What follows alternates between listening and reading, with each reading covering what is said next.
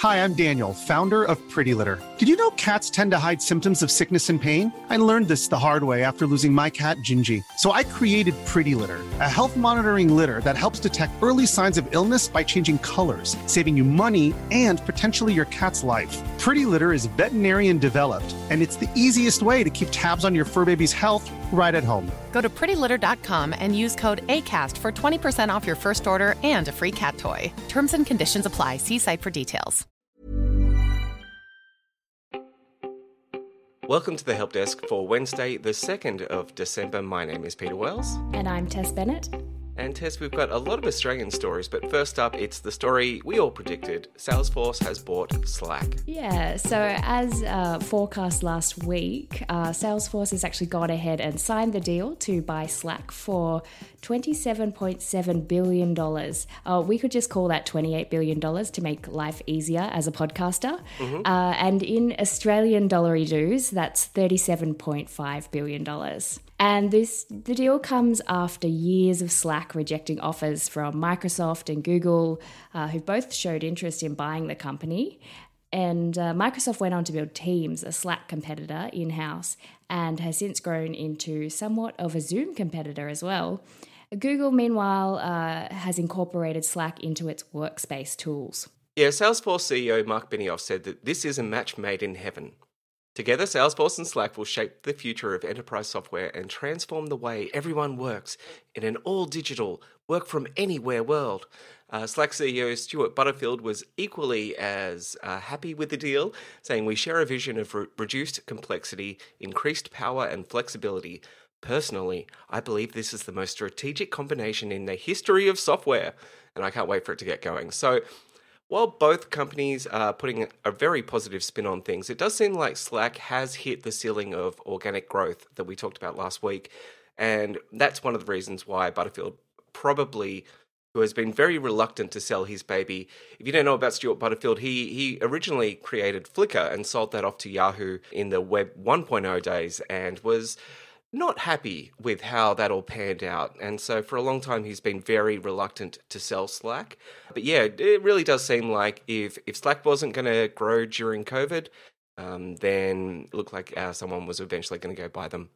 Yeah, and I think the number one question a lot of the really passionate Slack users and newcomers to Slack this year have is, does this mean that the free tier of Slack is going to go away? Yeah, I don't think so. I mean, I think one of the issues with Slack, and Butterfield was quick to point this out in many interviews that I've read over the years, is that he felt that they made the free tier a little bit too generous. And I understand that. I think that is probably fair. Like, I'm in a bunch of different Slacks that are mainly free. I'm a member of one community Slack that is actually a paid-for community, but the majority are free, and yeah, it does most of what we need it to do.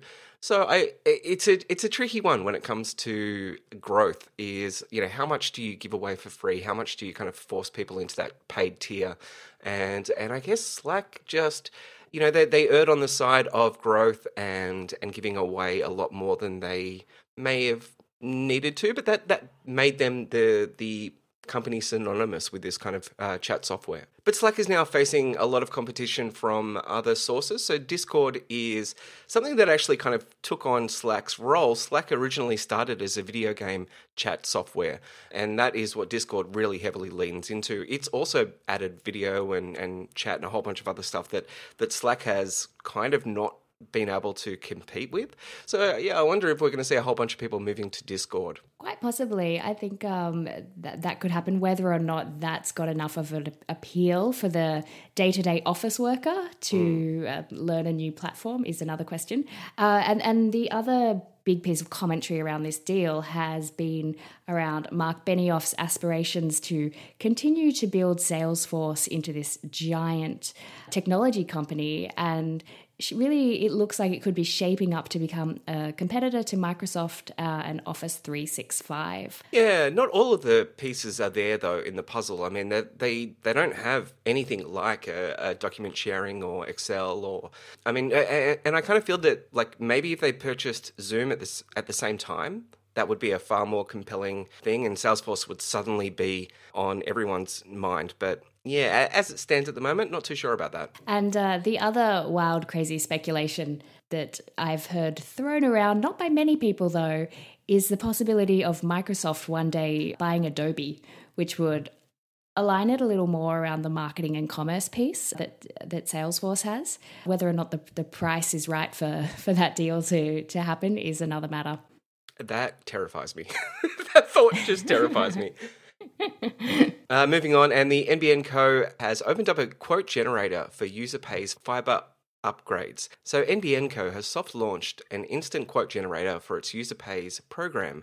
The quote generator is now free. It used to cost $350 just to find out how much it would cost you to upgrade to fibre to your premises. And that is before any upgrades were talked about. So yeah, there's a lot of people online who have been sharing the quotes that this calculator has generated for them.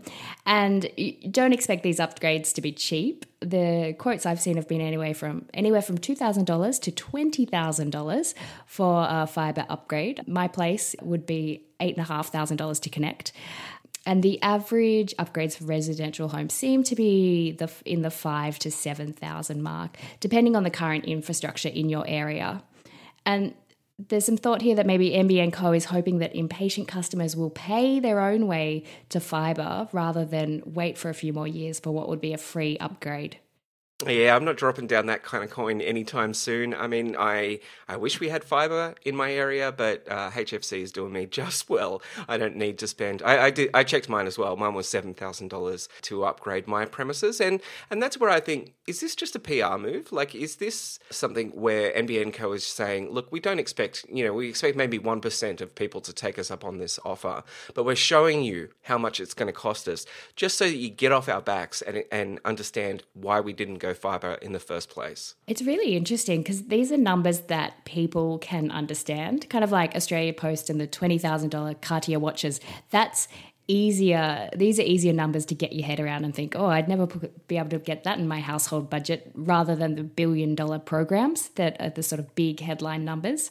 And as consumers, I think we've just been trained to expect that the internet is a utility. I shouldn't have to pay an obscene amount to have it plugged in at my place, and it should be priced in a way that's similar to water and electricity. Yeah, I think that's absolutely right. And I must admit that I have seen one or two people in my feed seriously contemplating it, but they work from home and it would actually save them money, possibly in the long run.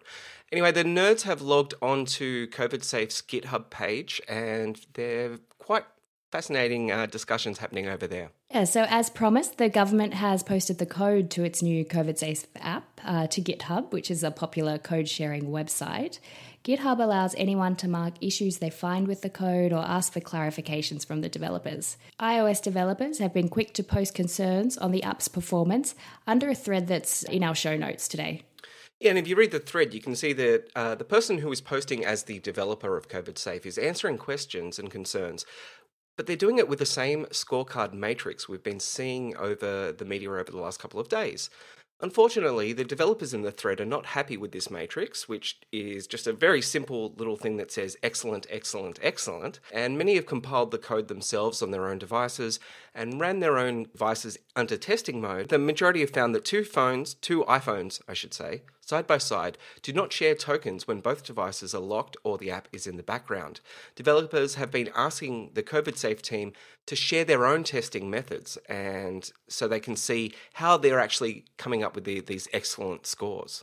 Yeah, so it's interesting reading through this thread. It seems like the COVIDSafe team are trying to be transparent, but not actually being transparent. And they haven't really got the hang of how the open source community actually works. Absolutely, yeah. If you go to any other GitHub project, then you'll see majority of this stuff is not under threads and comments like this. It's generally pull requests. So, you find something that's broken in an app and you say, fix this, and this is my testing, and that becomes a mark against the app that the developer will then go ahead and fix, and thank you for discovering the bug.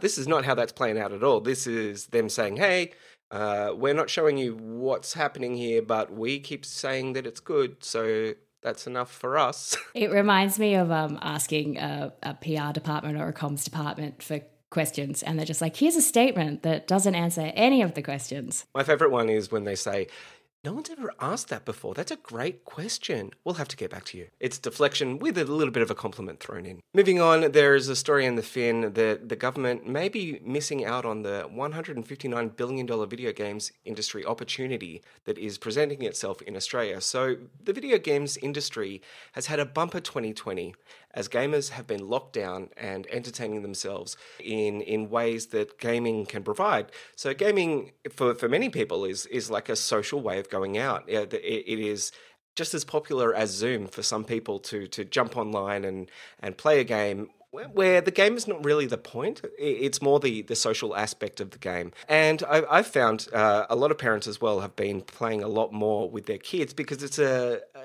less guilty version of screen time that you can do. You know, you're interacting, you're chatting about things, and you're problem solving, which is a lot better than, say, parking a kid in front of Peppa Pig for 12 hours.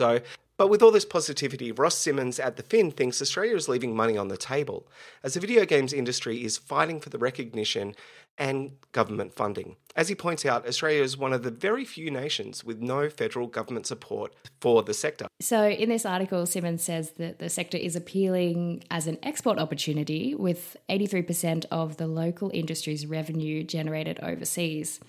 Unlike the film and TV industry, the Australian video game sector is largely self-sufficient, turning a profit year over year. Video games are being supported at a state level, most notably in Victoria, New South Wales and South Australia, but receive zero federal funding. And a boost in government assistance could help the industry grow and leading to more award-winning games.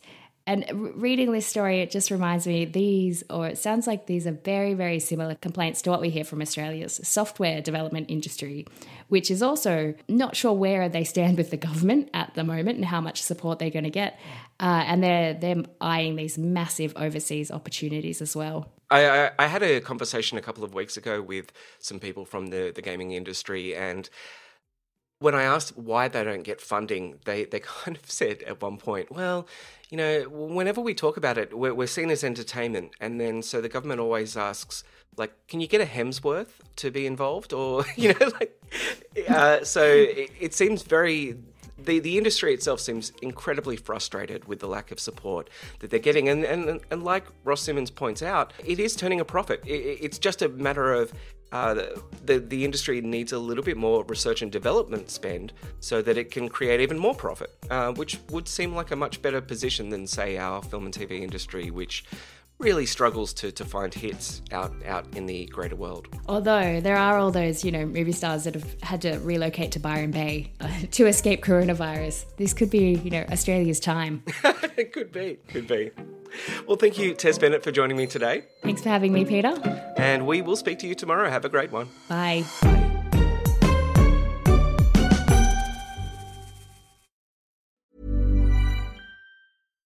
Hi, I'm Daniel, founder of Pretty Litter. Cats and cat owners deserve better than any old-fashioned litter. That's why I teamed up with scientists and veterinarians to create Pretty Litter. Its innovative crystal formula has superior odor control and weighs up to 80% less than clay litter. Pretty Litter even monitors health by changing colors to help detect early signs of potential illness. It's the world's smartest kitty litter. Go to prettylitter.com and use code ACAST for 20% off your first order and a free cat toy. Terms and conditions apply. See site for details.